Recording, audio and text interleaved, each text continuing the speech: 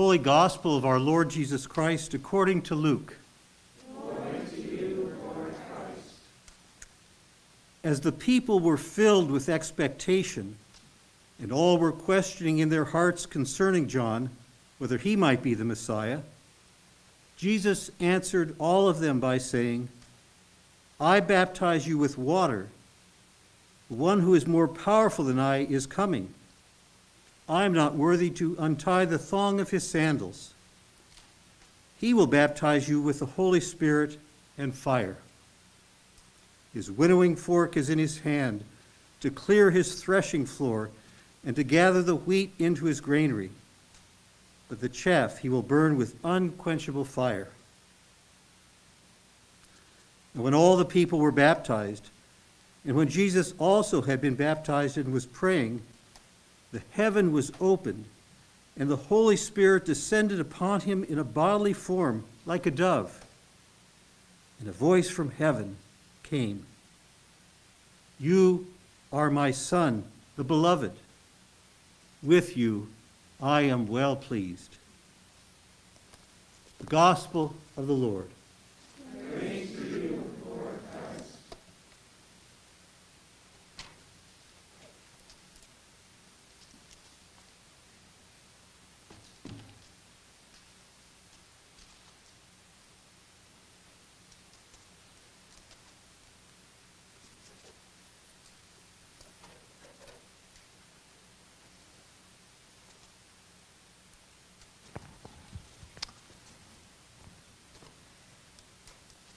In the name of God, Creator, Redeemer, and Sustainer. Amen. Amen. Please be seated.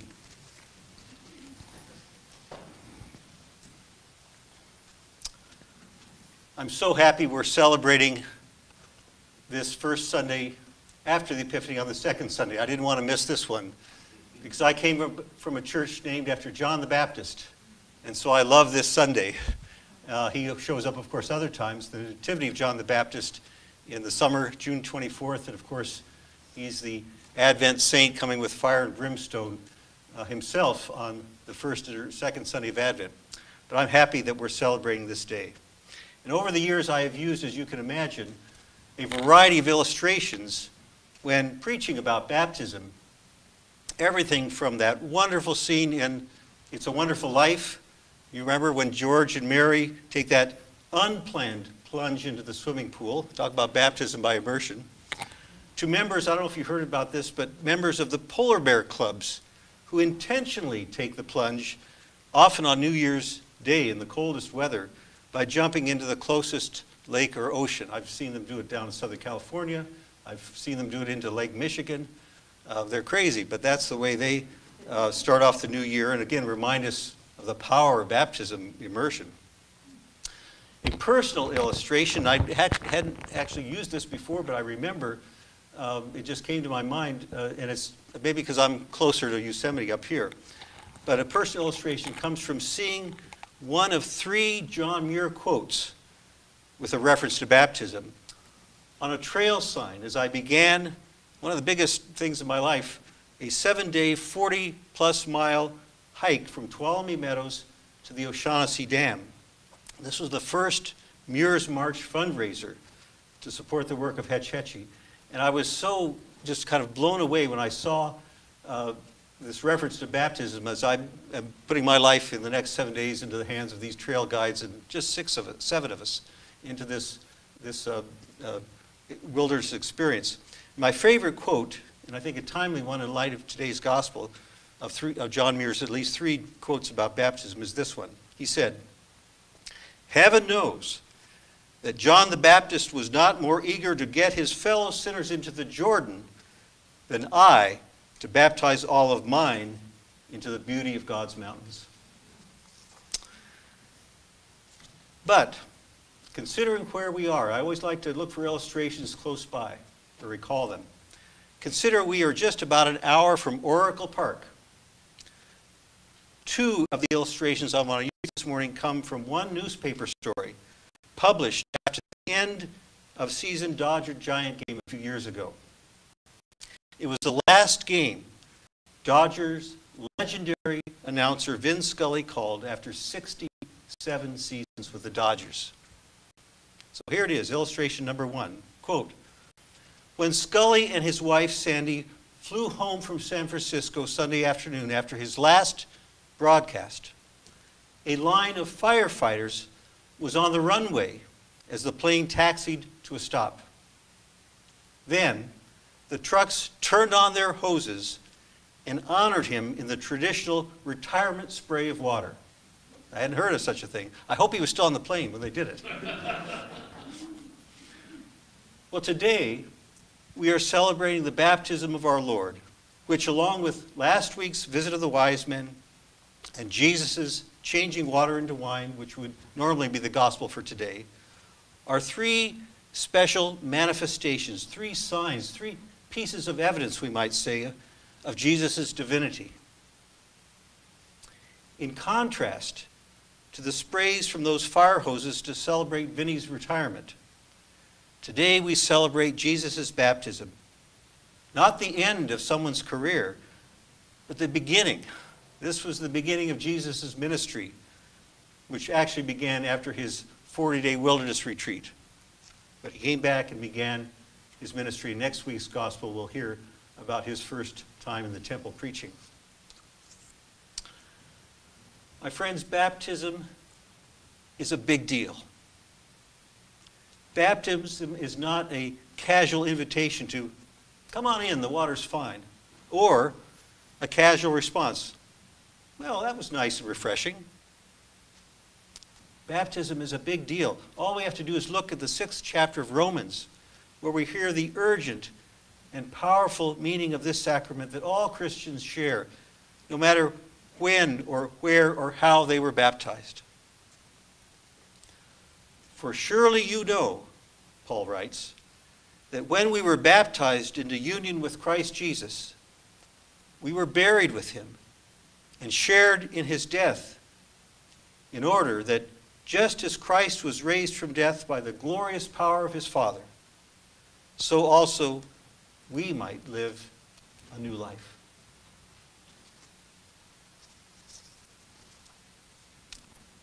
Baptism is a big deal.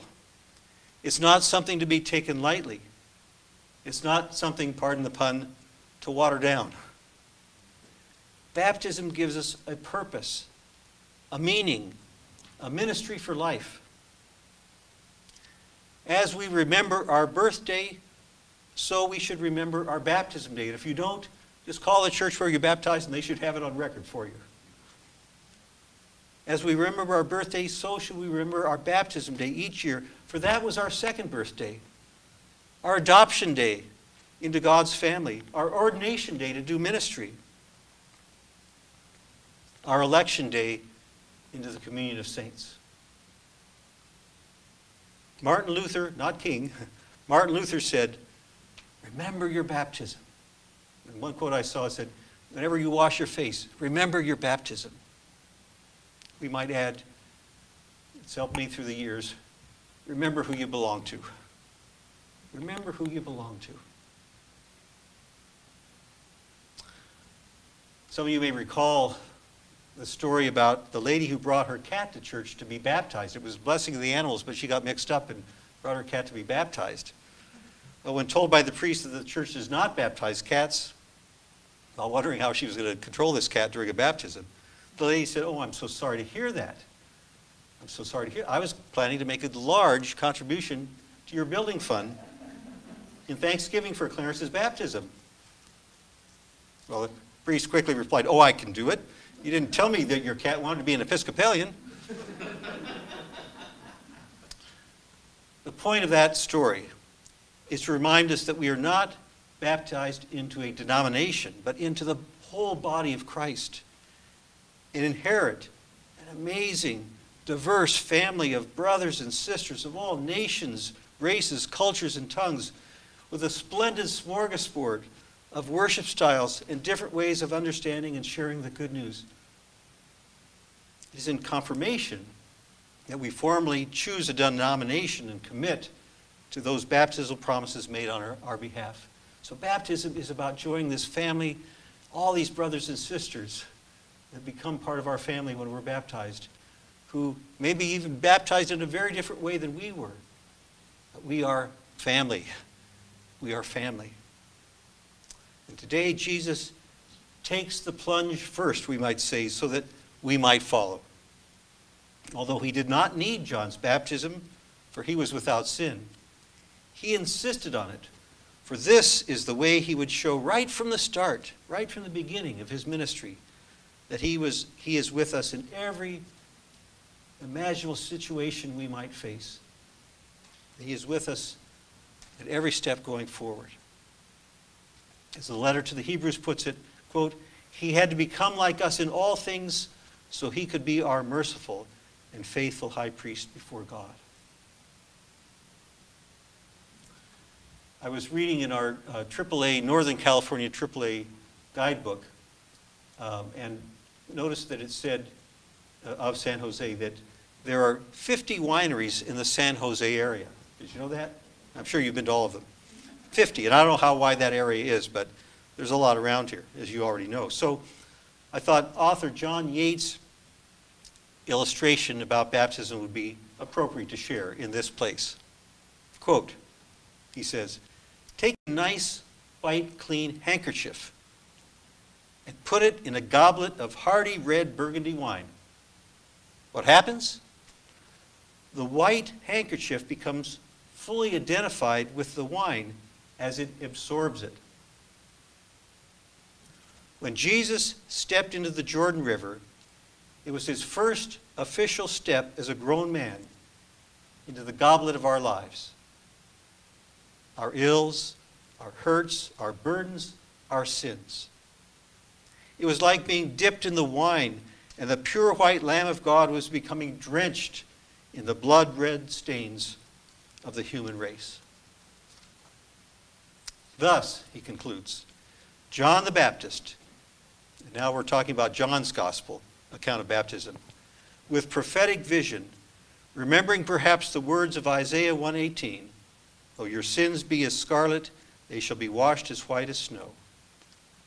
Introduced Jesus to the crowd by saying, look, there is the Lamb of God who takes away the sins of the world. It's not about me anymore, it's about him. Oh, look over there.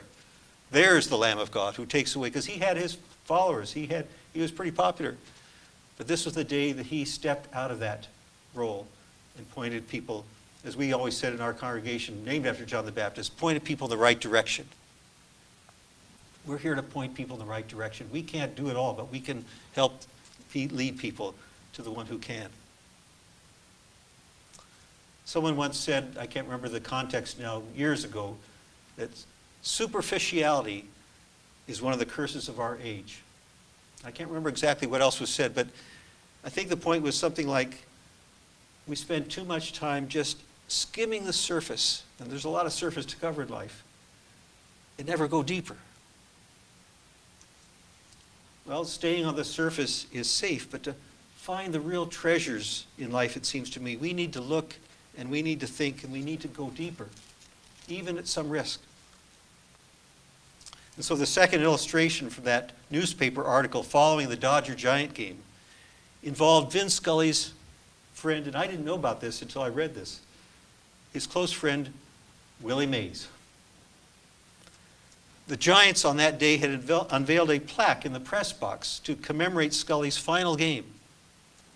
Knowing that Mays is all, at that moment, that time, was all but blind, Vinny gently took Mays' hands, this is the description in the newspaper, led him over to the plaque on the wall, and ran Mays' fingers across the raised letters as he read them aloud.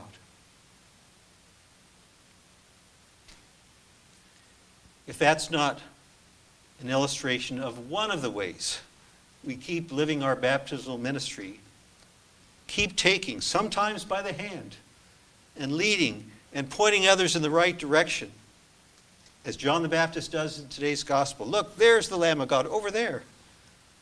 Then I don't know what is. As we renew our baptismal covenant in just a moment, may God help all of us to go deeper and remember our baptisms going forward. I'm going to write more in the shape. I just finished an article about these 5 questions we're going to be asked and answering this morning. Don't have time today. Think about them as you do today. They're important. Jesus invites you and me to follow him into the water and to listen for the Father's voice above all the other voices that clamor and compete for our attention. Think about all the voices that clamor and compete for our attention in this life. Jesus asks us to listen to the Father's voice as he did above all other voices. You can imagine. Come in. Further. Deeper. It's not too cold. You'll get used to it. Be still. Listen. Did you hear that voice? You too are my beloved son. You too are my beloved daughter. I am so pleased with you. I delight in you. You are my pride and my joy. We need to hear that on any given day. We need to hear that voice and those words often. Hearing that voice in our heads is not cause for concern, it's cause for celebration. Hearing that voice above all the others that drown our days can keep us focused on where true treasures are to be found, where real life is to be lived. To seize the day, to take the plunge, to go deeper and keep on growing is to hear God's voice of love and assurance above all the other voices we hear of anger and fear, arrogance and jealousy, revenge and bullying. To become over a lifetime, and we hear that we are beloved children. To become over a lifetime the children of God we were created to be. The adopted children of Christ we were baptized to be. So I want to close with a prayer by Michael Crichton, not the author of Jurassic Park, I don't believe. That was the name, Michael Crichton. Let us pray. Lord, at your baptism, you looked up and saw the heavens open. Help us to look out and see beyond the dirty window pane to the wonder and beauty of life.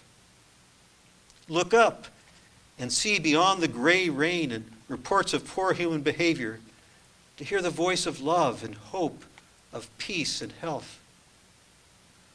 Look in and see beyond the crabby character with clay feet to a forgiven and risen soul for whom Christ died. And look around and see in the ordinary the extraordinary presence and touch of God. Amen.